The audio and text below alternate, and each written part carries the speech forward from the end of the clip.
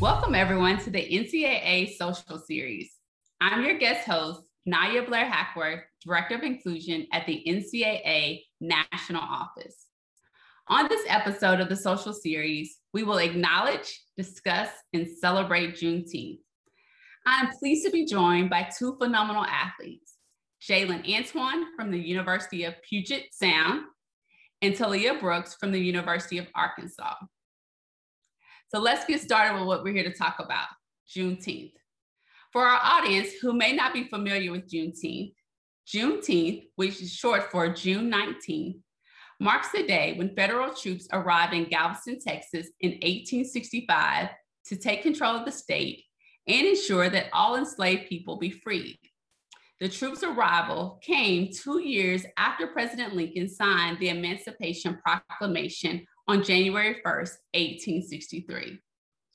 This news prompted the freedom of 250,000 Black people enslaved in Texas. The newly freed Black people celebrated their freedom on June 19, 1865, and Juneteenth is now a holiday commemorating the effective end of slavery in the United States.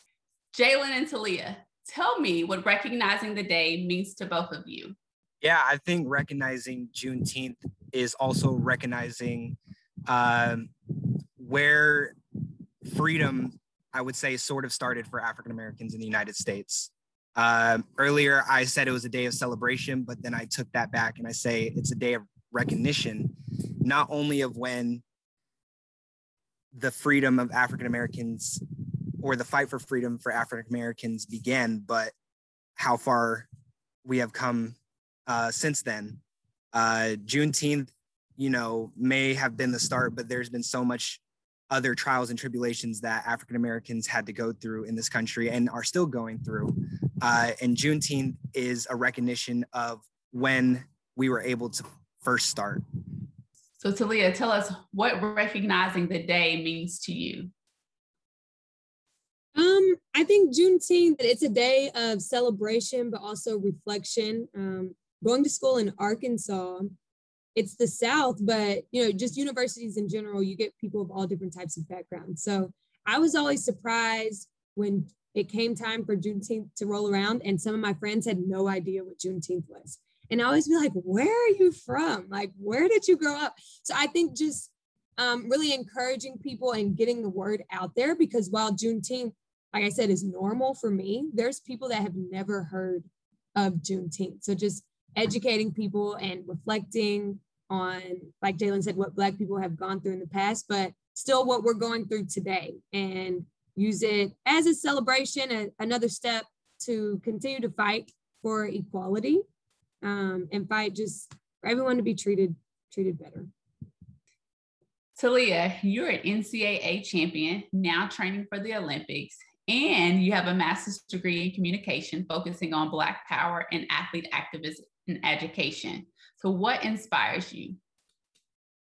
I think just my family, and wanting to make a difference, in the world. I think growing up, I come from a biracial household. So my mom is white, my dad is Black, and my dad raised us to be strong Black women. And he praised us, he always tells us, you're beautiful, you're smart. Don't let anybody tell you that, you can't be whatever it is you want to be. So I would say that my family, is my inspiration in everything I do. I want to make them proud, and just, continue to make them proud, help everyone around me, and just be a positive light in this world. I'm sure you're making them proud. Juneteenth is also a reminder of the delayed change in action that still plagues society around race. And this year has provided many opportunities for reflection, activism, and change. So Jalen, you were very involved in organizing Tacoma's largest Black Lives Matter protest. What did you take away from that experience? First, being a part of the Black Student Union.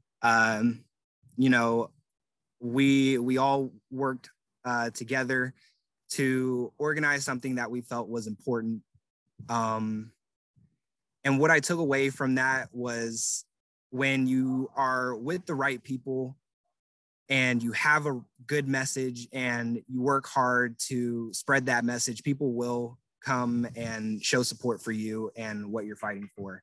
And I'm glad I got to do it in my hometown because we had our own incident of police violence on an innocent Black man, Manuel Ellis, who really this incident galvanized the city of Tacoma. And with George Floyd's death being on the news, we felt that Tacoma's voice needed to be heard.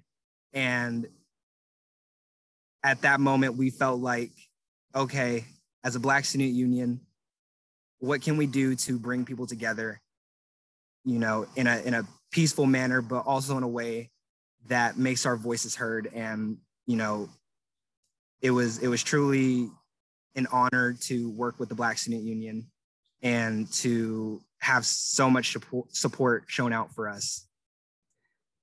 So Leah, let's hear from you now.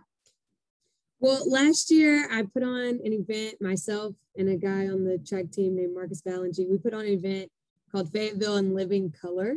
It was during quarantine, but it was right after all the protests were happening. And we just wanted to have a community building type of event. And we had this huge mural painted. We had voter registration. We had different speakers. So I think getting out and pouring back into your community is one of the main things. And then just, I mentioned this before, just not being afraid. Like, I had not planned anything before in my entire life. And we planned that thing in 10 days. So just pouring into the community that, you know, pours into you and continuing to raise that awareness. So like right now, for example, I'm away from home, but I'm constantly like retweeting or posting something on my Instagram that I think can educate people around me or things that I agree with, and letting people know that, you know, this is what I believe in. If we don't necessarily have to agree, but I want you to know where I stand.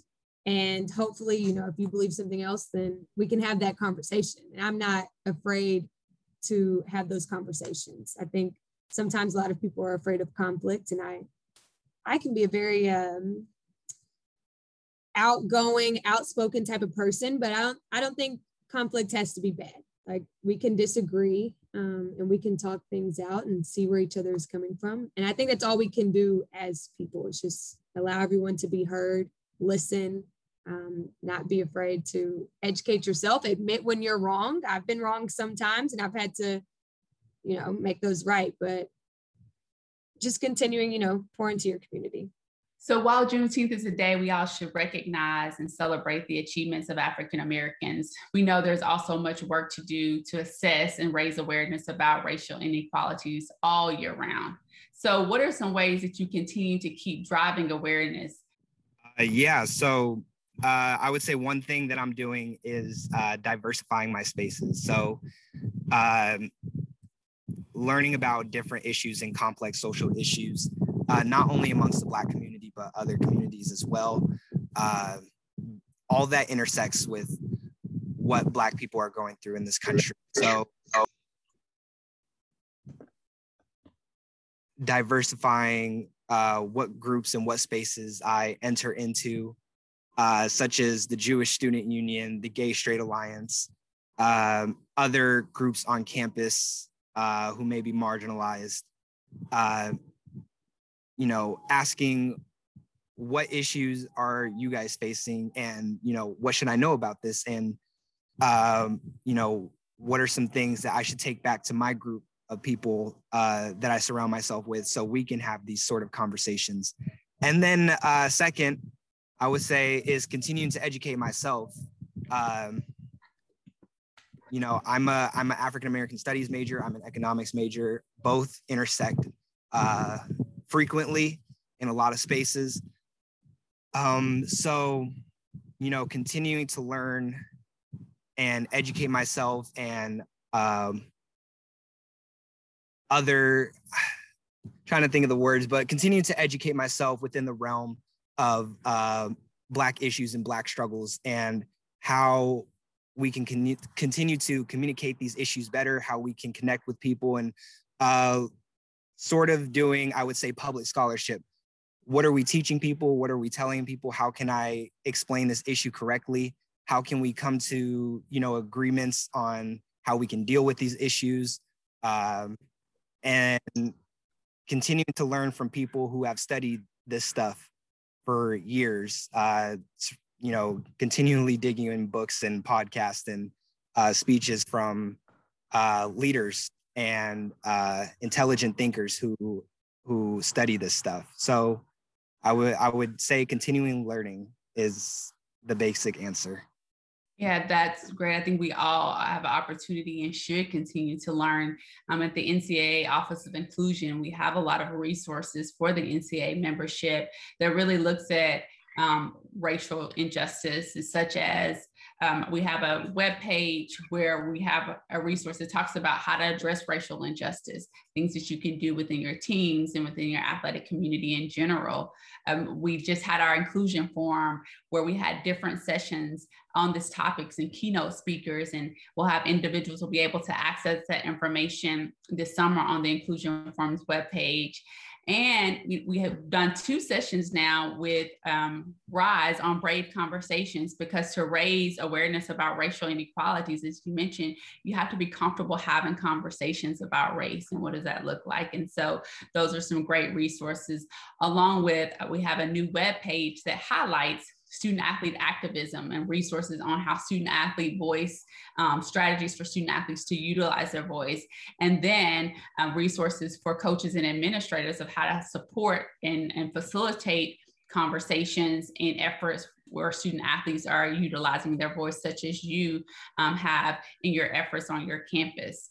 And so I would really encourage our listeners to go to the NCAA Office of Inclusion webpage to be able to access these resources. Talia, what are your thoughts? I think student athletes, like you said, they have a special platform, a unique platform. All different types of people watch sports. So I think for athletes, it's not being afraid to speak their truth and stand up for things that they believe in, but also, setting an example for the younger student athletes. So you never know if the person next to you or the person, on your team, they may want to speak out about something and they just might be afraid. So, encouraging that kind of camaraderie between your team and just at your school. And I think really just uplifting people and praising them for speaking out just for things that they believe in and things that are important to them, and letting them know that they're being heard. That's great. My next question for both of you is, across the United States, people from all backgrounds observe Juneteenth by learning more about the history of the holiday, participating in family gatherings, attending community Juneteenth programs or parades, and supporting Black-owned businesses. So how do you plan on celebrating Juneteenth this year? And Talia, we'll start with you because we know yours may look a little bit different than in the past. Yes, so I'm from Texas, and Juneteenth has always been a huge celebration for us back at home. We would normally have like some type of family gathering, or we'd go to the park and there'd be barbecues and celebrations and t-shirts. But I'm in Oregon for the Olympic trials, and I will actually start competing on Juneteenth. So I'll be running the 100 hurdles in the Olympic trials, so I won't be celebrating much, but on my uniform, I have a patch that I've been wearing all year. It says Black Lives Matter. And that's just, my way of showing my support and showing what I believe in. And I'll be wearing that patch strong on Juneteenth while I'm running. Well, we're all rooting for you. We know that our ancestors are rooting for you as well. Jalen, how are you going to be celebrating this year? I guess I got to switch up my plans. So now I got to turn on the Olympic trials and support Talia. But since I'm from the Pacific Northwest, my family is originally from the South, but there's not a lot of Juneteenth celebration in the region that I am. So I guess there is a few community events going on, and I have invited some friends of mine, Black and non-Black friends, to attend these events with me, where there will be Black-owned businesses, and there will be community gatherings and Juneteenth parades and celebrations, sort of introducing them to the culture, I guess you could say. But also, having conversations on why Juneteenth should be celebrated. I think they, like Talia said earlier, you have to be able to not be afraid and have tough conversations. And while Juneteenth may seem like a day of celebration, it's a day of reflection and recognition, most importantly. So being able to reflect and recognize what Black people have had to go through, that's what this holiday is about. So, and outside of watching Talia as well, I'll be in Savannah, Georgia this weekend, and I plan on celebrating by visiting the Savannah African Art Museum, where they will host a Juneteenth community celebration that will take place. This has been a great conversation, and we really appreciate you all for joining us and sharing your thoughts. Thanks for watching the NCAA Social Series. For this episode and the archive of other shows, please visit ncaa.org/social series. I'll leave you with the words of human rights activist Desmond Tutu. My humanity is bound up in yours, for we can only be human together. Take care, and until next time.